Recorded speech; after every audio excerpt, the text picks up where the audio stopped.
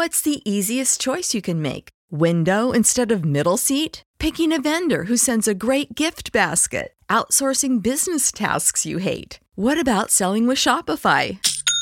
Whether you're selling a little or a lot, Shopify helps you do your thing, however you cha-ching. Shopify is the global commerce platform that helps you sell at every stage of your business. From the launch your online shop stage to the first real-life store stage, all the way to the did we just hit a million orders stage. Shopify's there to help you grow. Whether you're selling scented soap or offering outdoor outfits, Shopify helps you sell. Wherever and whatever you're selling, Shopify's got you covered. Sign up for a $1 per month trial period at shopify.com/try. Go to shopify.com/try now to grow your business, no matter what stage you're in. Shopify.com/try. When you need mealtime inspiration, it's worth shopping Kroger, where you'll find over 30,000 mouth-watering choices that excite your inner foodie. And no matter what tasty choice you make, you'll enjoy our everyday low prices, plus extra ways to save, like digital coupons worth over $600 each week. You can also save up to $1 off per gallon at the pump with fuel points. More savings and more inspiring flavors make shopping Kroger worth it every time. Kroger, fresh for everyone. Fuel restrictions apply. Welcome to the Boneyard with Steve Robertson. As always, I am your good friend and host, Steve Robertson, here on the Tuesday edition of the Yard, the New Year's Eve edition. It's been an interesting year in Mississippi State, 2019. Can't say we closed it out on a strong note on the football field front. We're going to talk a lot about that. Here's what we're not going to do today. We're not going to have a pity party. We're not going to do that. But I am going to give you a very accurate, a very earnest, and a very honest assessment of where we are as a football program, the changes that I believe need to be made immediately, not 9 months from now, not 12 months from now, now. Very frustrated, like many of you are. And I'm going to get into detail about much of that today.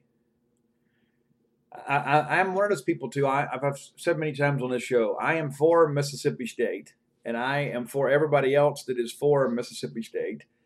And I support every coach as long as they are employed at Mississippi State.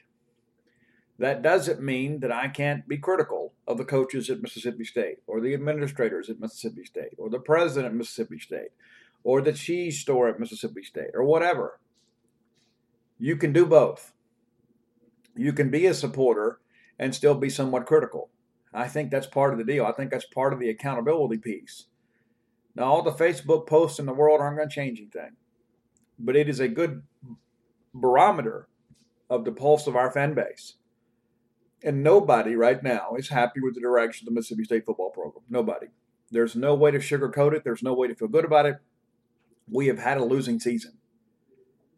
We have had a losing season. One of the things that and for some people, this is a difficult concept to grasp, and I'm not quite sure why. Maybe some of you that can explain it to those that have struggled with it. The minimum standard at Mississippi State, because of the fact we have elevated the football program to a point where the expectations now exceed what we used to have. You know, when I was doing my research for Stark Villains, and I spoke to many of the older silver-haired type dogs, I mean, you know, for them, they didn't expect to go to bowl games. And so their biggest goal every year was to simply beat Ole Miss. Well, that's not who we are anymore. Yes, we still want to beat Ole Miss, and I believe the minimum standard, the absolute floor for Mississippi State is winning the Golden Egg and getting to a bowl game. That is the minimum standard. That's not the goal. That's the minimum standard.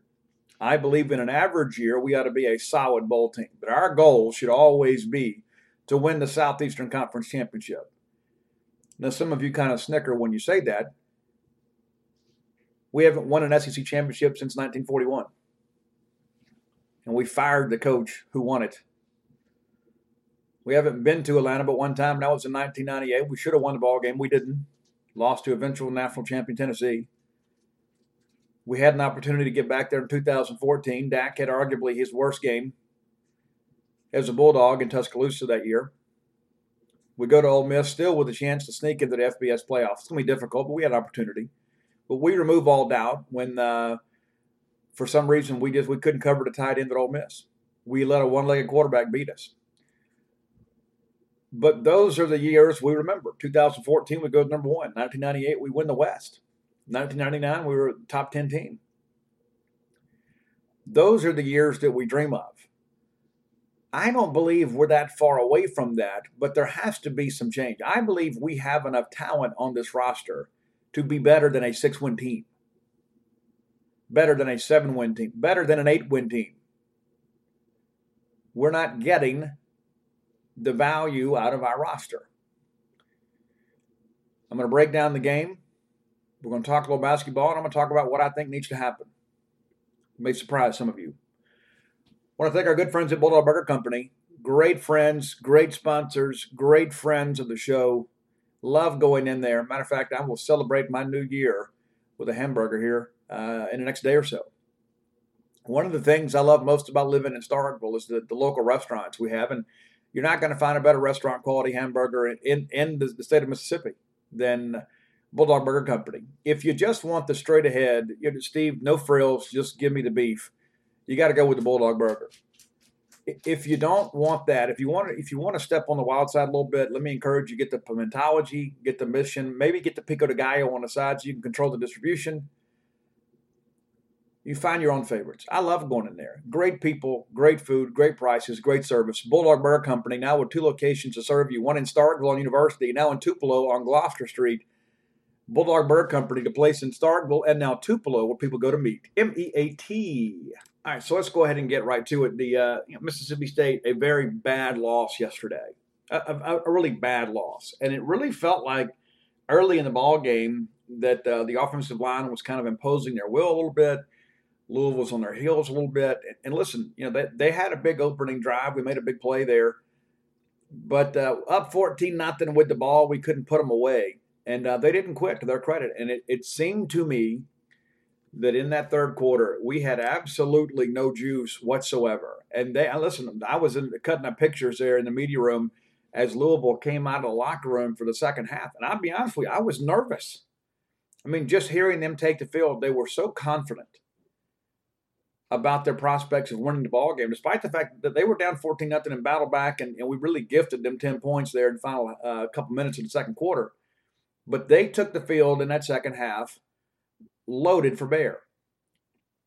Let's jump into it and run through it here, okay? So, obviously, Mississippi State loses a toss. I think we've won one toss the entire year.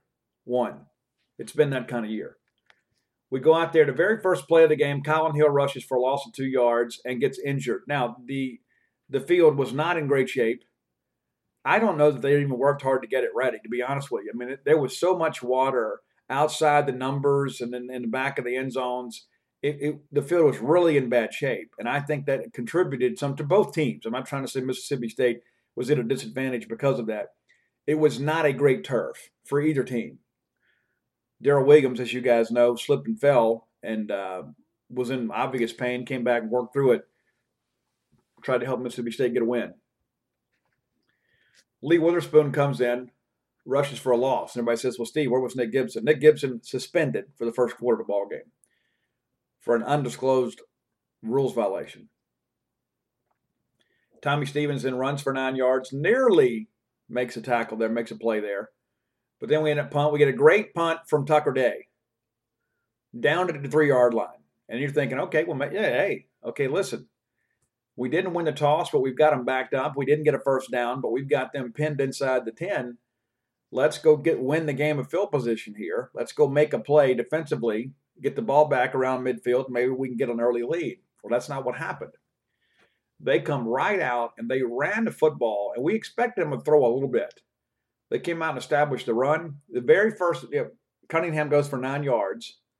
Then they convert a first down with Hawkins. I told you guys, Hawkins, number 10, really tough on the edges. Not so much an in-between the tackles runner. Great guy on the edges. And again, you guys probably saw some of the things we talked about on the show on Friday. They've got some offensive pieces that are really scary. I mean, when you begin to think about what these guys are going to be as juniors and seniors, you can see why Louisville fans are very excited about Scott Satterfield because he knows how to utilize that talent. Cunningham then complete to Adwell, and that's the thing. very first 3 plays of the game offensively. Cunningham, we knew what a star he was. Hawkins, their leading rusher. Atwell, leading receiver. All 3 of their superstars touched the ball the first 3 plays of the game. They're already out to the 29. Hawkinson goes for 16. Atwell runs for 9. Complete to Davis for 22. And all of a sudden, they are rolling. We're in trouble. We get them for a loss. Fable Lovett with a big play there. They swing it out. Willie Gay forces the fumble, and Tim Washington recovers the football. I have read many people say, well, Steve, they should have scored the first drive. Well, they didn't. They didn't, because forcing turnovers is part of the game of football. And yes, we can say, well, if they score there and they do this, it's, the if and buts, and how that works out. But the bottom line is Mississippi State made the play to get off the field. Willie Gay, I thought, was very, very active in the ball game, made that big play early, and it kind of felt like, okay, we've survived their big punch here. Let's go make a play. We do. Tommy Stevens rushes for 2. We're incomplete to Guidry, and then Tommy gets loose and runs for 24 yards. And it was really one of those things, too, where I thought he was a lot more decisive running the football, because I think we knew they were going to be somewhat susceptible to the quarterback run. He gets flushed, takes advantage of that big, big run there. Got us, at least in a situation, if we had to punt, we'd have them on their side of the field. But then Tommy runs for 16 more. Then Witherspoon runs for 11. And again, Collins hurt. Nick is suspended. Tommy Stevens then completes to Javonte Payton for 27. Thought Javonte Payton had one of his best games in the uniform. The fumble withstanding. Goes down, makes a good catch there. And then at that point, you're thinking, okay, we're going to get points here. Payton goes for a loss of 4 there. Didn't really like the play call that much, but it's part of the deal. There's a face mask call. Next thing you know, we're deep inside the red zone. Witherspoon for 6. Tommy Stevens goes in for 3. 7-0. So they have punched. We punch back. We've got the lead. Now you need the defense to go make a stop. And that's exactly what happened. Hawkins rushes for a loss of 3. We get them all scheduled. And they run for 7, incomplete to Atwell, and they punt 3 and out. So you get the lead. You get the 3 and out. Now you're going to get the ball back. We go out there. Colin Hill's back in the ball game trying to go. And he had already gone back to the locker room and was retaped, came back, tried to give it a go. Then Tommy Stevens is sacked for 5 yards. Then Tommy Stevens runs for 4. And then we get a 55-yard punt out of Tucker Day. Tucker having a career-type day. Now, again, we're thinking, all right, we've got them back. We've still got a lead. We got to get back on the field offensively. Cunningham complete to Atwell for 19, and we knew Atwell was going to go off. We knew we had to make somebody else beat you. We didn't have anybody that could run with him. Hall runs for 6. The quarter is over.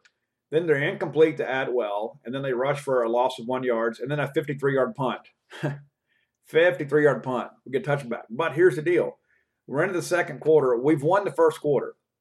Prior to yesterday, Mississippi State 6-0 when winning the first quarter. We've won the first quarter. I tweeted that out. I think we all feel like, okay, we're all right. We're not great. We're not bad. We're all right. Tommy Stevens then complete to Stephen Guidry, who I thought had his best game as a Bulldog. Fumbles the ball out of bounds. We get a first down. It's second quarter, so Nick Gibson's now available. Nick runs for 6. Nick runs for 15. Now all of a sudden you're thinking, all right, here we go. We've got a situation here. Nick Gibson is fresh. Collins banged up. But we're not going to have to depend on the freshman too much because we've got a guy like Nick Gibson that's running hard. Incomplete. And then Tommy goes for 11 yards for a first down. Again, that's Tommy on a third down play, moving the chains with his feet. Nick goes for a loss of 1. There's a personal foul penalty. Get a first down. This was the kicking situation. To me, it looked like Jaquarius Spivey was kind of doing some ankle twisting there. I might be completely wrong, but that's how it looked from my vantage point. And then the kid starts kicking at him, and he gets ejected. My honest opinion, I thought it deserved a flag. I'm not sure if it deserved an ejection. I think you can argue either way. Certainly, you're going to call a flag there. Nick Gibson then runs for 19 yards. Witherspoon for 1, Gibson for 3. It's a touchdown. And again, that was a real statement drive for the Mississippi State offensive line. And you go back and you run the numbers here, and you can see every bit of that is on the ground except for that pass to Stephen Guidry.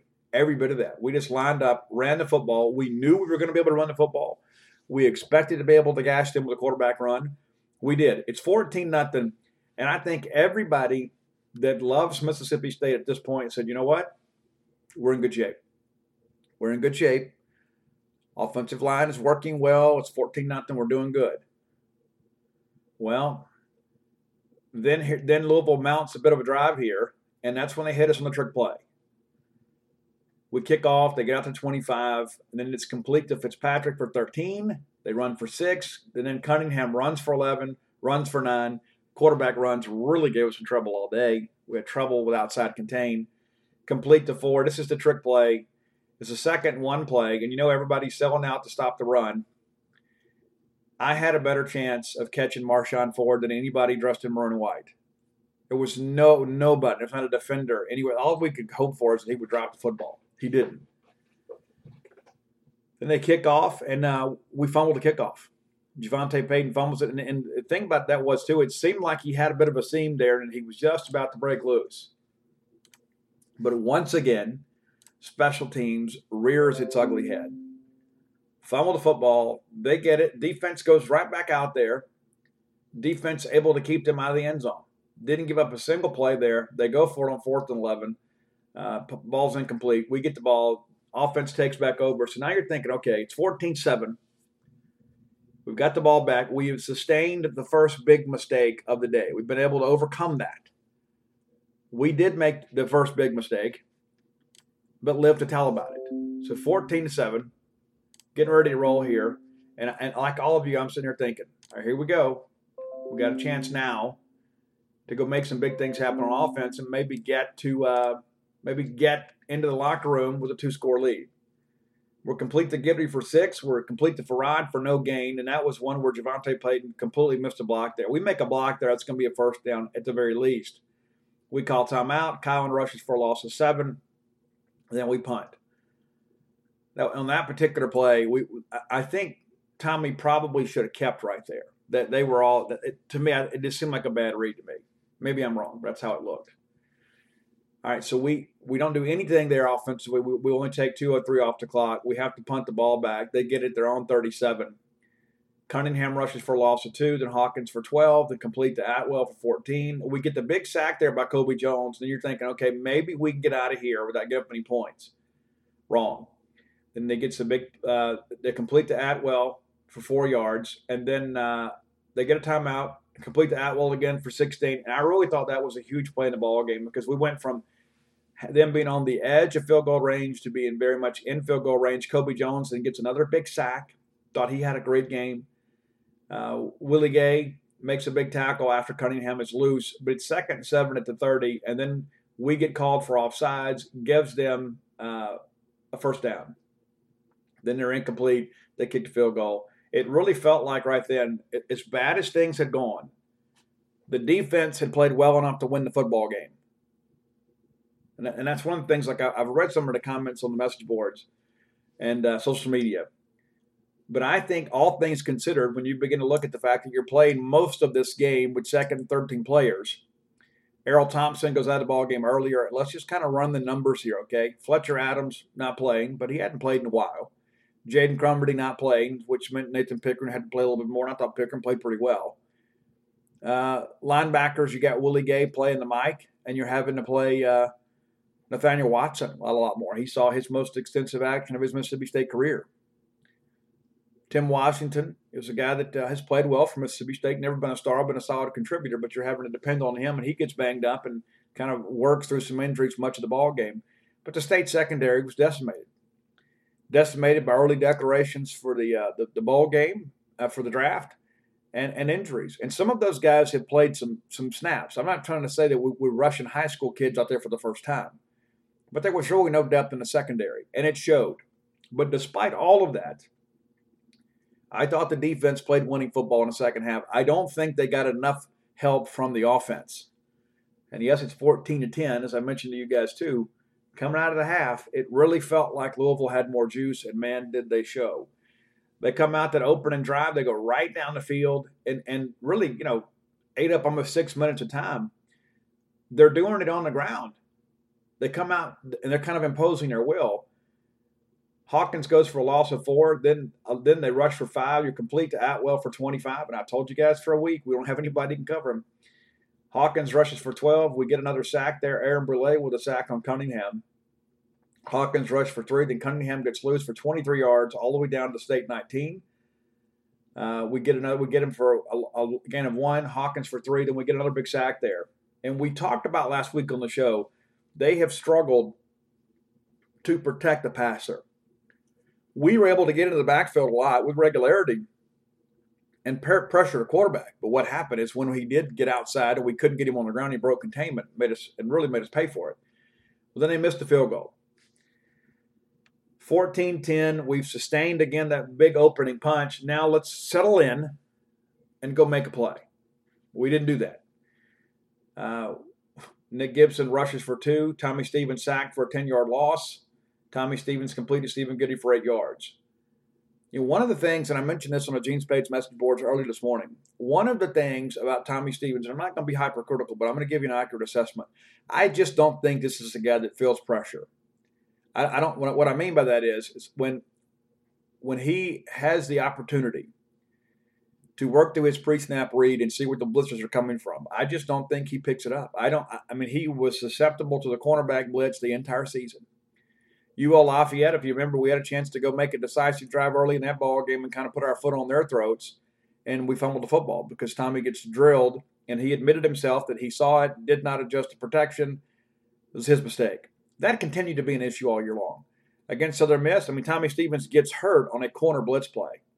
Changes everything about the trajectory of our season and his own senior campaign. And then here we are in game 13, and Tommy Stevens, again, is getting pressure to the front side on a corner blitz. Now, sometimes they time it up and they surprise you. I think everybody in the stadium knew that blitz was coming, except for number 7. And I don't understand why we didn't recognize that. And so, to me, that speaks to a bigger problem. How in game 13 can we be making the same mistakes we're making in game 1 or game 2 or game 3? 13 games into the season, we either lack the ability to coach this kid up to understand what is taking place, or he lacks the ability to absorb what he's being taught. But either way, that is a failure in preparation. So we punt the football. They come right down and score.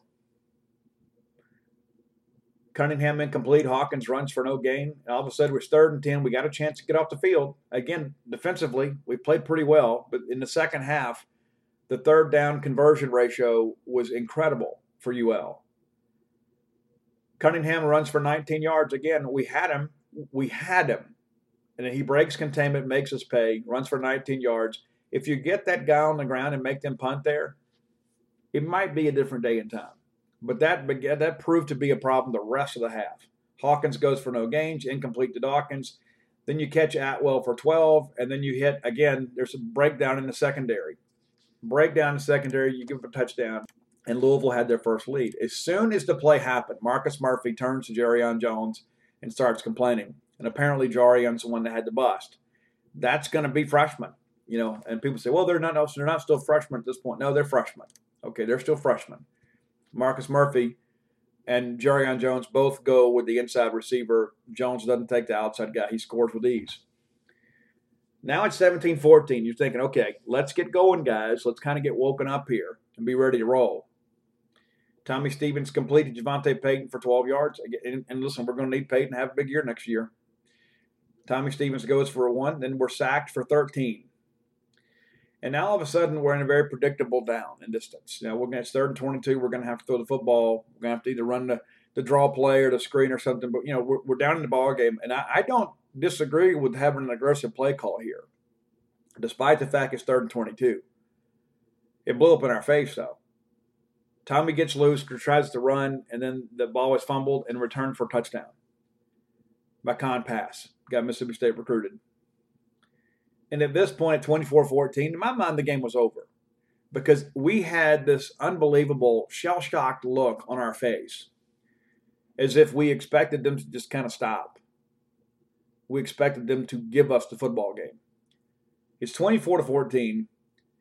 We had absolutely no lift whatsoever on that sidelines. There was nothing good happening. There was nobody.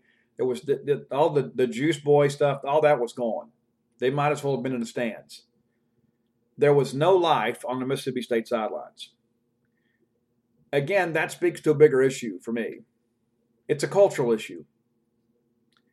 You know, when I think about when Dak Prescott was here, when these kind of things happened, there was still this undying belief that we would find a way to win the football game. We would find a way to come back.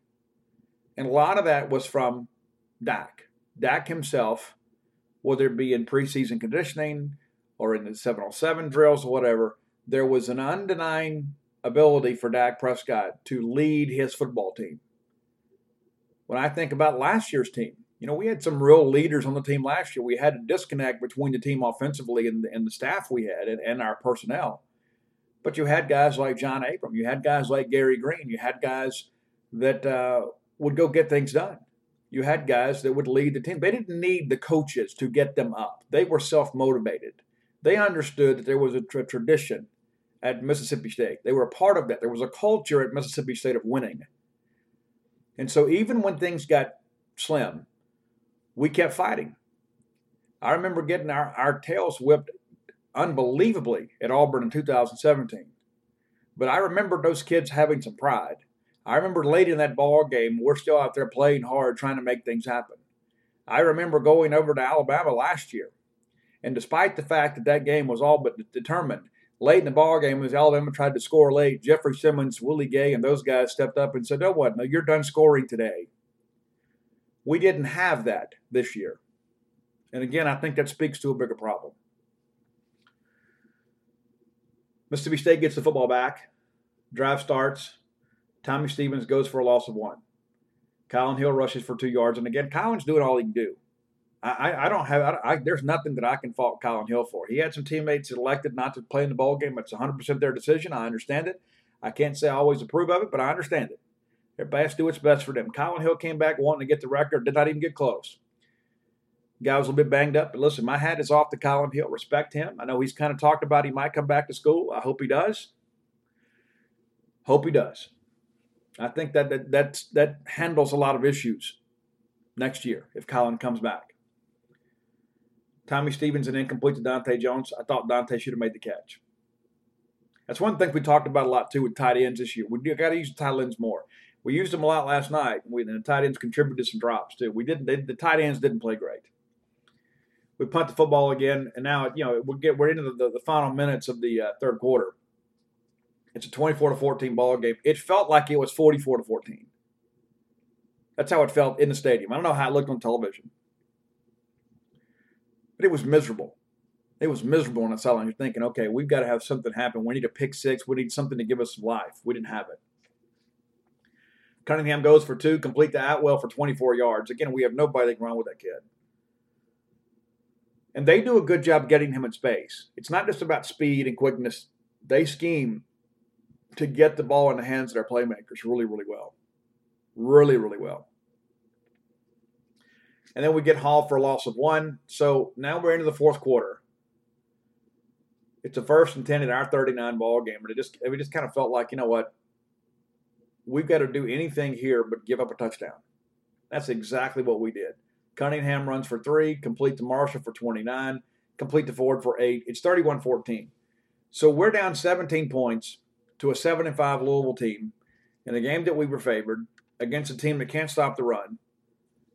And it's a 3-possession game on our first drive of the fourth quarter. Well, at this point, we have to kind of throw the offensive game plan out of the window and just kind of go, you got to go no huddle. You got to run 4-minute offense. We responded. Tommy Stevens incomplete to Farrod Green. I believe that was a drop. Nick Gibson goes for 7. Nick Gibson goes for 3. We got a first down. Tommy Stevens runs for 4. Then we're incomplete to Dante again. So I think that's the ball we should have caught. Complete to Farrod Green for 7. Complete to Osiris Mitchell for 23. Good to see you again, O. Complete to Spivey for 13. He nearly dropped it, but he did make a catch there. Tommy Stevens then complete to Stephen Gidry for 18 yards. The best run and catch of the Stephen Gidry era. I know people say, well, Stevie had that long run against A&M. He did, but this one was even better. An absolutely incredible catch. Made 2 guys miss and then runs to the end zone. Thought he did a great job. Where has that been the past 2 years? So we're still mathematically in the game. 31-21. I thought you'd find it interesting to know that one of the first guys off the Mississippi State sidelines to come and greet Stephen Guidry was Garrett Schrader. Among the first. Didn't think his black eye looked so bad. Now all of a sudden we come in here, okay, it's 31-21. We have time in the ball game, but we can't mess around. We got to get a stop, get the ball back, give ourselves a chance to get back in it. Hawkins rushes for 7, runs for 6, gets a first down. There's a loss of 3. Kendall Jones in there making some plays in his final game. Cunningham incomplete. They rush for 5, and then they punt. It's down to Mississippi State 11. We've got to put a drive together. We got to get anything here. Okay, it's a 31-21 game. We at least got to get a field goal and make it a one-possession game. Cowan comes back in, runs for 6, runs for 5 with the first down. Complete to Cowan for 6. Then there's a penalty against them for a substitution infraction. It's first down again. That's back-to-back first downs. Okay, maybe some good things are happening. Cowan guns for no gain. Then all of a sudden we're complete to Guidry again for 13. First down out towards midfield. Incomplete to Nick Gibson. Rush for no gain again. Complete to Gibson for 6. Now it's 4th and 4. 4th and 4. Right at 4 minutes left. We got to make a play here. We don't make a play. We're incomplete to Cowan. They're in our face there on 4th and 4. You know, we can always argue about the play calls, but the bottom line is every play that is designed to get the ball in the hands of your playmakers, we failed to do that. Well, then they go right down and score because at this point we had quit. Which speaks to a bigger problem. Hawkins runs for 5, timeout Mississippi State. Then he rushes for 24, rushes for 2, complete to Ford for 12. And I told you guys all week, Marshawn Ford impressed me. Great pass catching tight end. They really utilized him. Cunningham runs for 4, and then Hawkins runs for 5. It's a touchdown. It's a 38-21 ball game. So, again, we're down 17 points with about 2 minutes left to go in a ball game to a 7-5 Louisville team that, if I'm not mistaken, really had only beaten one quality team, and that was Wake Forest. And so, at this point, I'll be honest with you guys, I went ahead and put my camera up. I went onto the media room, put my camera up, went and got my video camera, got ready for post-game because I had enough. I'd seen enough. There was not going to be a celebration. There was not going to be a big highlight. There was not going to be this defining moment that captured our Music City Bowl experience. And I went back out there, and then I see Tommy Stevens get sacked for a loss of 7 yards. Then Tommy runs for 22. Then he's complete to Giddey for 20. Complete to Farad for 16. Incomplete to Farad. Complete to Dedrick for 11. And then a touchdown to Cyrus Mitchell. And so Tommy Stevens' last drive as a Mississippi State Bulldog ends pretty much as his first one did with a touchdown pass to Cyrus Mitchell to the right corner of the end zone. Said last week that I thought Osiris would have a bigger game just because Tommy was going to be the quarterback, just because they seem to have some chemistry. We do the onside kick, we don't get it, we lose 38-28. The score is not indicative of how bad Mississippi State got beat. It's not. It's not indicative. Louisville was the better team.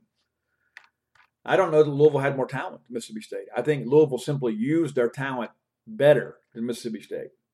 And that's one of the things, and I think many of you will probably agree with me, that is one of the things that is so frustrating for me is if something is not working, we're pretty stubborn about it.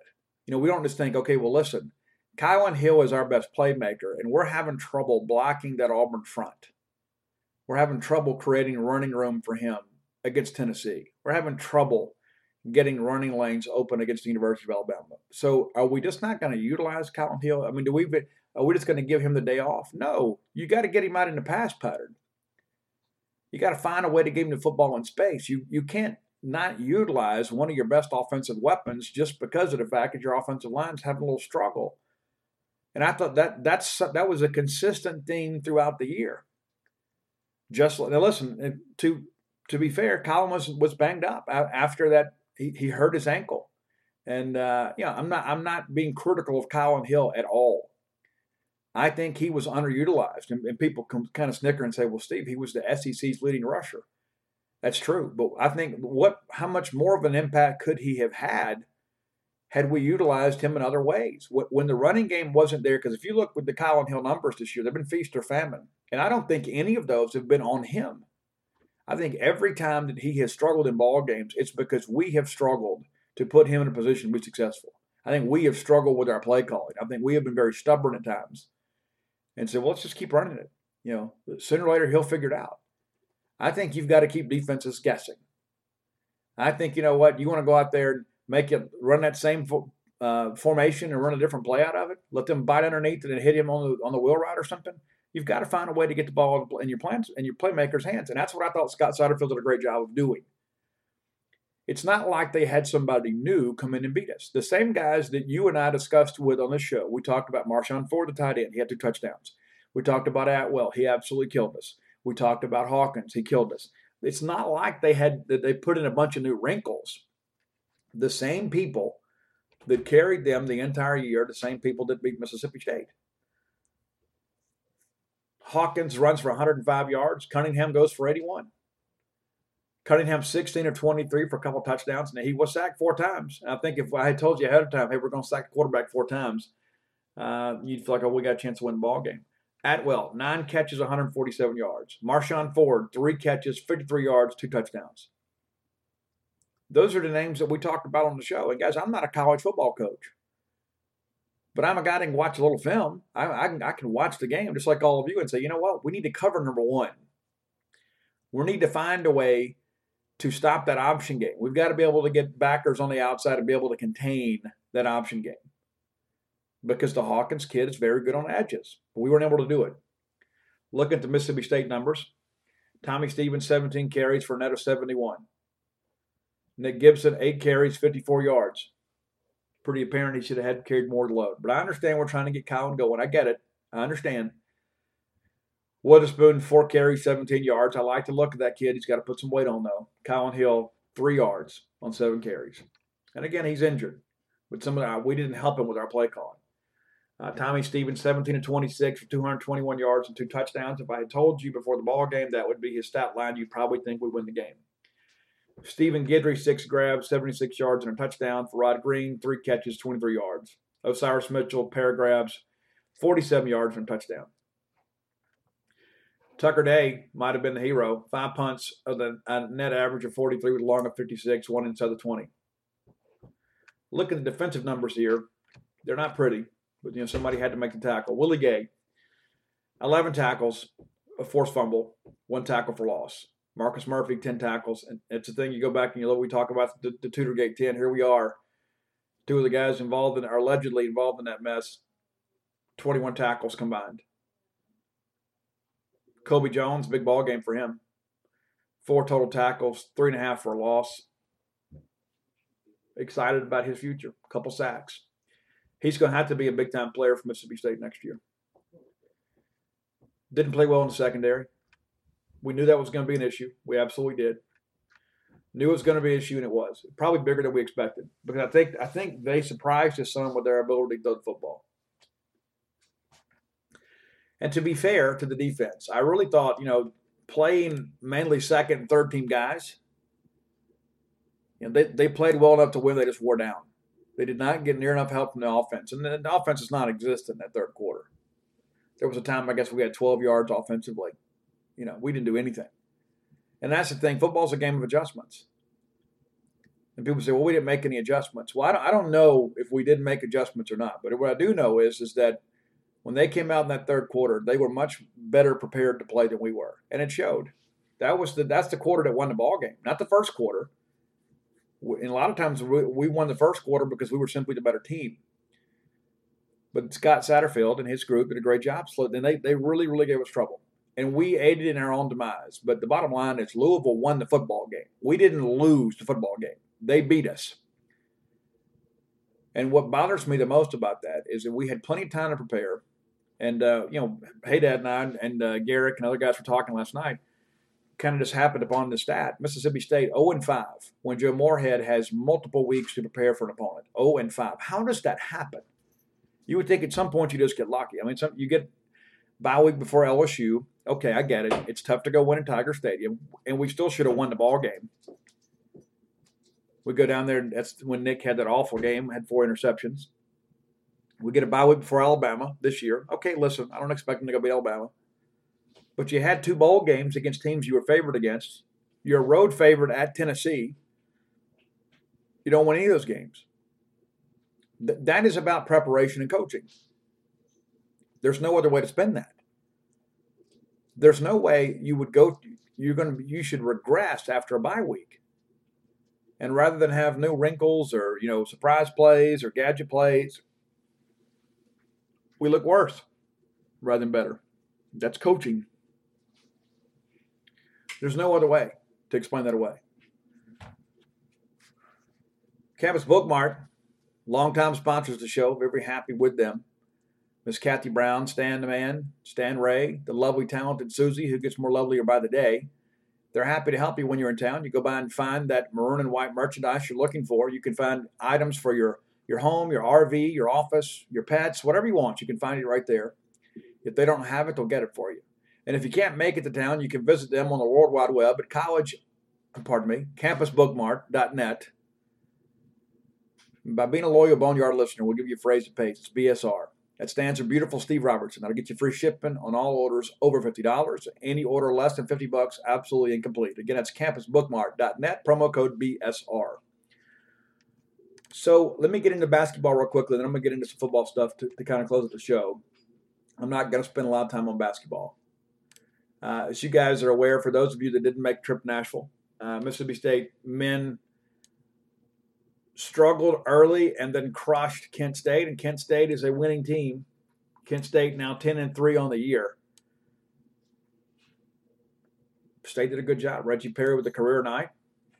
Reggie Perry 8 of 16 from the floor, 10 of 14 from the line. Big guy, go get it done. 17 rebounds, 26 points. That's the kind of night you need from an All-SEC Player of the Year type candidate. 3 assists, 0 turnovers, even picks up a steal, and only played 27 minutes. That's getting it done. Abdul Adu continues to be one of these guys that contributes in ways that doesn't always fill out the box score. But Adu, pitches in 7 rebounds, 4 points, turnover, block, and a steal. But again, a guy that's out there making things happen. Nick Witherspoon still kind of getting up to speed. Did a good job from the line. 2 of 5 from the floor, 6 of 6 from the line. Pulls down 3 rebounds, scores 10 points, a couple steals, 4 assists, 3 turnovers. He will get better. We absolutely know what he is capable of doing. Robert Woodard with a solid game, 11 points, pair of rebounds. Got to see those numbers go up a little bit on the glass, but when you've got Reggie getting 17, I'm sure he's taking some away from Robert. Tyson Carter, 8 points.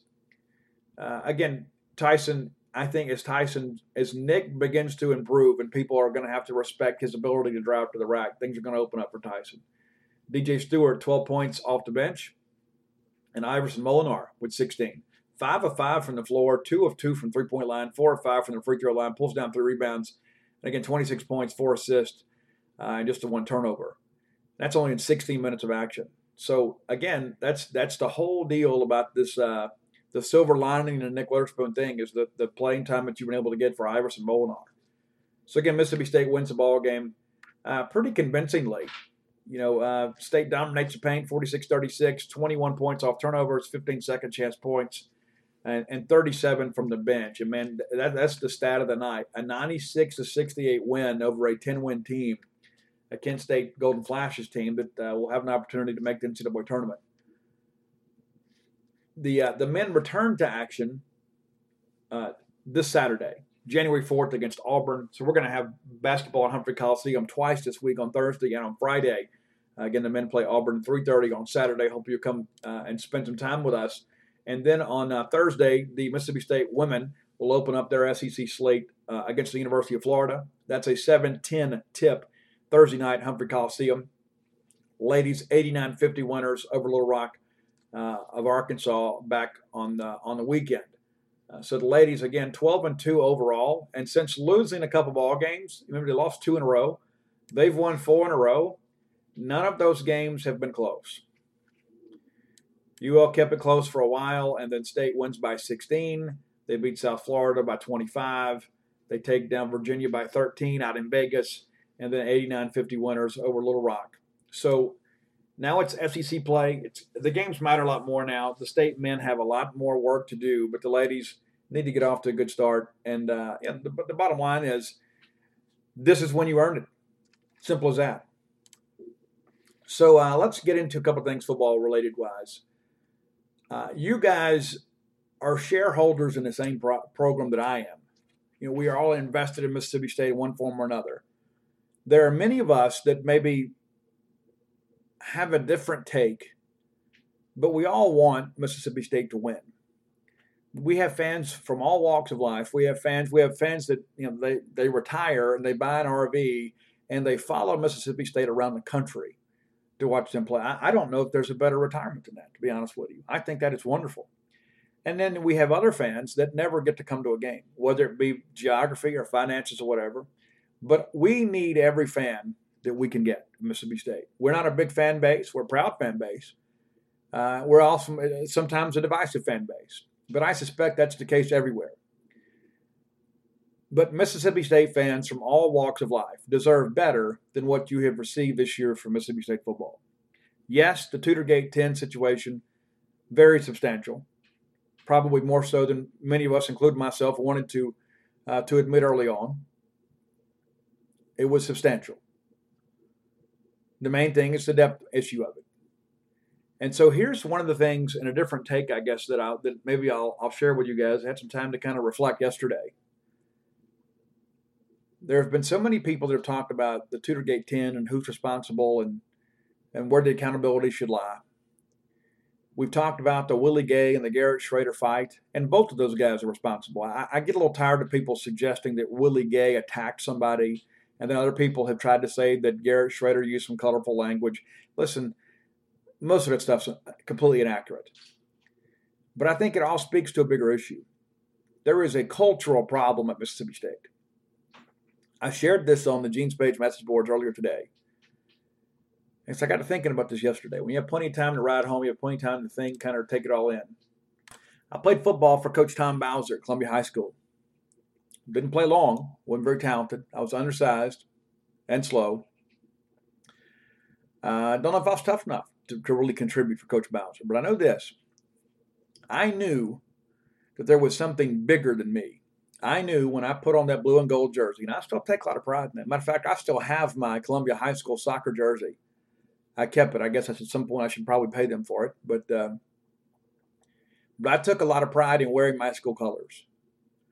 And when I was a freshman on the football team, we were playing the 10th grade in a scrimmage. And I came free on a blitz and I hit the quarterback. Made a big play. And I heard everybody yelling and shouting. I thought everybody was happy for me. They weren't happy for me. All the coaches were yelling at me. And all of a sudden, Coach Tom Bowser walks up and he grabs my face mask. And he looked at me and he says, "Son, don't you ever hit my quarterback." I learned a valuable lesson that day. I was just a freshman, but I learned there's bigger things than me making a play. If I go out there and hit Calvin Newsome, hit him low, the next thing you know, he turns an ankle, hurts a knee, breaks a finger, then Mississippi State Columbia High School football is going to suffer. Because there's part of that happens in practice. But I was part of a culture, and I understood what was expected of me, that everyone was supposed to protect Columbia High School athletics. If you put on the uniform, you were part of a covenant between a coach, a school, and a team, that I am going to put the team first. We have had some players and some coaches and some people involved in Mississippi State that have not put the team first. To me, that is symptomatic of a cultural issue. Why would anyone think that it is acceptable at Mississippi State in this culture to do something that harms the integrity and the perception and the culture of Mississippi State football? We must cradle that like an infant itself. Everybody involved with Mississippi State football has to understand there is something bigger than you. As I said when we detailed out the Tutor Gate sanctions, that these individuals, and they are still ours, we are still family, they are still Bulldogs, and I still hope the best for every one of them.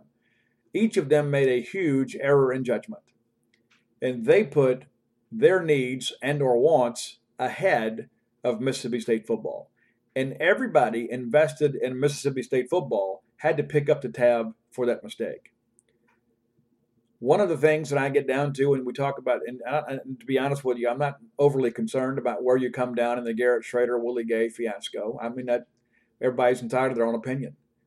I think the bigger issue is is that why would either of those individuals think that it would be acceptable to behave that way on the practice field in one of the final bowl practices of the season? To me, that is symptomatic of a cultural issue at Mississippi State. The two guys would think, hey, it's okay for me to settle a personal beef. Forget the team.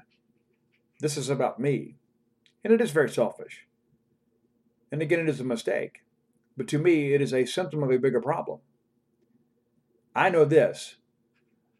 When I was at Columbia High School, and when Coach Tom Bowser told me, don't you ever hit my quarterback, I never hit the quarterback again. Some of that was because of my inability. But other times it was because I had been taught to understand that the quarterback, and more importantly, that Columbia High School football was more important than me making a play in practice. That's not to say that, that we can't go out and have good practice reps, but there has to be an understanding that there is something bigger. Absolutely something bigger for everybody involved. You have to see it that way. If you don't see it that way, you shouldn't be playing the game. There has to be massive change at Mississippi State when it comes to our football program. Massive change. Some people have said, well, Steve, we got to change strength and conditioning coach, and that's true. We got to change special teams play. That's true. I don't disagree with any of that. Steve, we've got to do something about our play calling. And I kind of laugh at that because I never know what play is being called. There are times I'll think to myself, I probably would have thrown football there. I don't know enough about our offense to be able to say if we called the right play or not because I don't know what play was called. But here's what I know is we hired Jim Moorhead to run an innovative offense. We have not been innovative offensively in 2 years. Does that mean that we need to hire an offensive coordinator? Possibly. But I do know this. I do know we have to have massive change. We can't have peripheral change just to quiet a few voices on social media. We have a cultural problem at Mississippi State. If that means that we've got to change coaches, then so be it. Because no coach, player, staffer, administrator, athletic director, president, fan, nobody is bigger than Mississippi State. Nobody. We cannot sacrifice what we have built at Mississippi State, the traditions that we have created, and the expectations that we have, worrying about outside perceptions. We have to do what is best for Mississippi State. And if that means that Mississippi State has to do something that is nearly unprecedented and make a coaching change at this point of the year after a bowl game, then that's what you have to do. These are decisions that I'm glad that I am not entrusted to make. I am simply a person behind a microphone that has the ability to write an article every now and again and share my thoughts and help tell the Mississippi State story. But this chapter in the Mississippi State story this year has been flawed from beginning to end. Nobody, and I mean nobody, is happy with the results of this football season. And I'm sure Jim Moorhead will agree he is not happy with the results of our football team. But one of the things that really struck me yesterday is I'm sitting in the post-game press conference. I'm frustrated like the rest of you, very, very disappointed in the outcome of the ball game. That was the difference in us having a winning season and a losing season. And I hear Joe get up there and say, I don't want this to distract people from the positives that are happening in our program.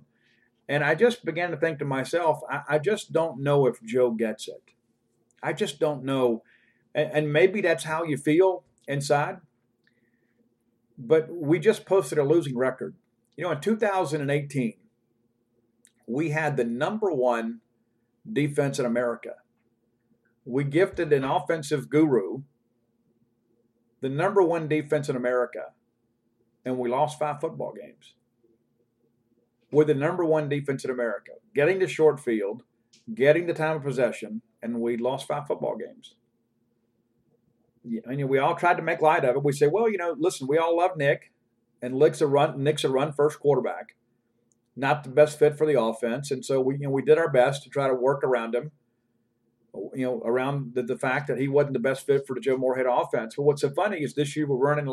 If we'd had Nick Fitzgerald this year, we'd probably win 8-9 ball games, right? Because we ran a lot of the same elements. It's not like this year has been night and day different. The games that we've won have been games that we have been very successful with the quarterback run. And so when I begin to think about these things, and I think, okay, this year, okay, you don't have the number one defense, but you've got your quarterback. You've got your guy, Tommy Stevens. And yes, he had some injuries. Yes, he had some deficiencies. But this is your guy. And you've essentially created a bit of a quarterback controversy with a fan favorite with Keaton Thompson. I believed in the spring, and if you guys listened to the show, you'll recall this. I was not in favor of going out and getting a grad transfer quarterback. I mean, if we'd gotten Kelly Bryant, maybe that makes some sense to me. But after watching Keaton Thompson in practice, I thought it was pretty evident that he was ahead of the other quarterbacks. He was ahead of Garrett Schrader. He was ahead of Jalen Mayden. And no, it wasn't perfect by any stretch of imagination. But to me, I thought Keaton was clearly the best guy after the spring. I didn't think that we were going to be able to run an air raid offense with Keaton. I thought we would pretty much, if we stuck with Keaton, we probably would have pretty much more of the same to what we had last year, unless we changed our play calling, our game planning. And so with that in mind, I guess you'd say, okay, well, listen, if this is the guy that's not capable of running our offense, then we got to get somebody that can. And then we basically run an offense, for the most part, that Keaton could have done. And so that was the issue all summer.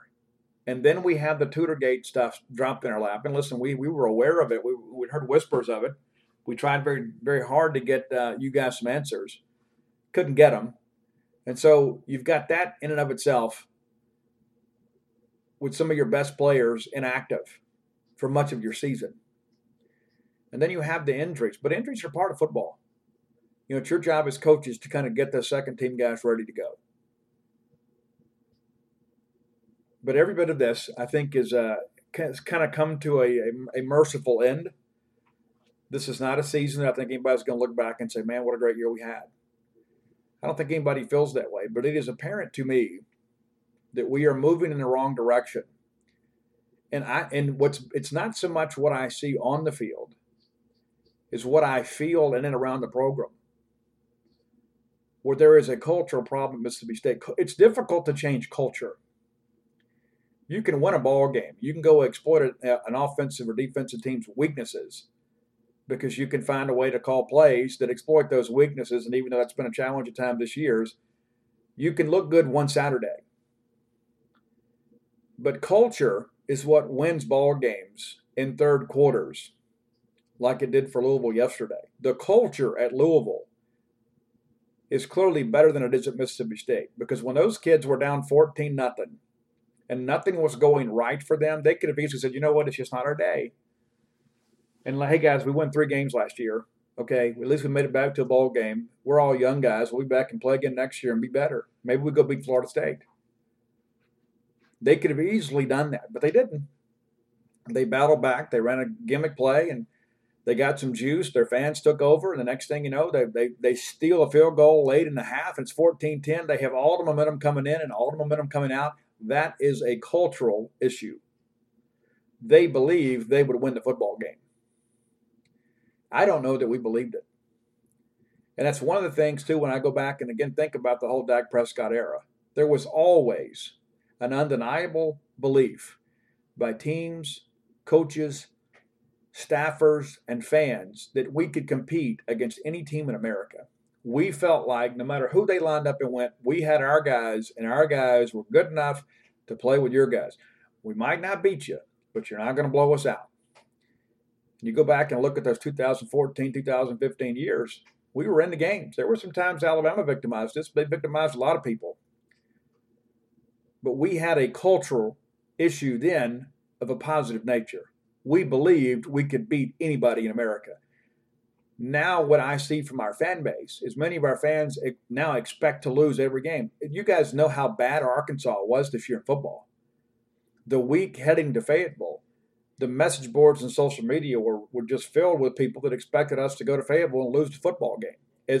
And this is an awful program. We talk about culture. The culture at Arkansas is absolutely rotten. But we expected to lose the ball game. We probably could have showed up and played our backups and won the ball game. But instead we go up there and blow them out. But I think that, again, that is symptomatic of our problems, is that we no longer have the belief that we're going to go win football games. And I think John Cohen and Dr. Mark Keenum have some real soul searching to do to decide what is best for Mississippi State football. Because on our current track, I don't know that many of our fans have a lot of confidence in the direction that we're headed. My hope is that'll change. But there has to be massive change at Mississippi State, and it must start today. Well, folks, it's going to do it for today. I appreciate your support of the Boneyard this year. And again, I'll be a 3-day-a-week show year-round. That's what I do. I don't take vacation from this. And I will have as men's and women's basketball for the next 6 weeks, and Mississippi State baseball will get cranked up February 15th. Looking forward to that. Bring your sweetheart out to Duty Noble Field and open the season with us as the Bulldogs take on Wright State. We'll have some recruiting news between now and February, and then we'll kind of put that away for a while. We'll have Junior Day, I guess, coming up early in February. We'll get some things going. But I do expect, and go ahead and rest assured, there will be change at Mississippi State. How extensive that change is remains to be seen. But I believe right now that there are some decisions being made to right the ship. And I think a lot of people, there are many people ready to throw their hats in. Let me tell you, let me encourage you not to do that. Dr. Mark Keenum, Dr. John Cohen, two of the most competitive people that I know, they hear you. They see the same things you do. They know we've got to have a change in culture here at Mississippi State. You can rest assured in that. Until next time, let's all live our lives in a way we'll make more friends than enemies, and people can see a difference in the way we live. You know how to book flights and hotels. All you're missing is a tool to plan the travel experiences you'll have once you arrive. That's why you need Viator. Book guided tours, excursions, and more in one place. There are over 300,000 travel experiences to choose from, so you can find something for everyone. And Viator offers free cancellation and 24/7 customer support for worry-free travel. Download the Viator app now and use code Viator10 for 10% off your first booking in the app. Find travel experiences for you. Do more with Viator. Without the ones like you, who work tirelessly to keep things running, everything would suddenly stop. Hospitals, factories, schools, and power plants, they all depend on you. No matter the weather, emergency, or time of day, you're the ones who get it done. At Grainger, we're here for you with professional-grade industrial supplies. Count on real-time product availability and fast delivery. Call, click Grainger.com, or just stop by. Grainger, for the ones who get it done.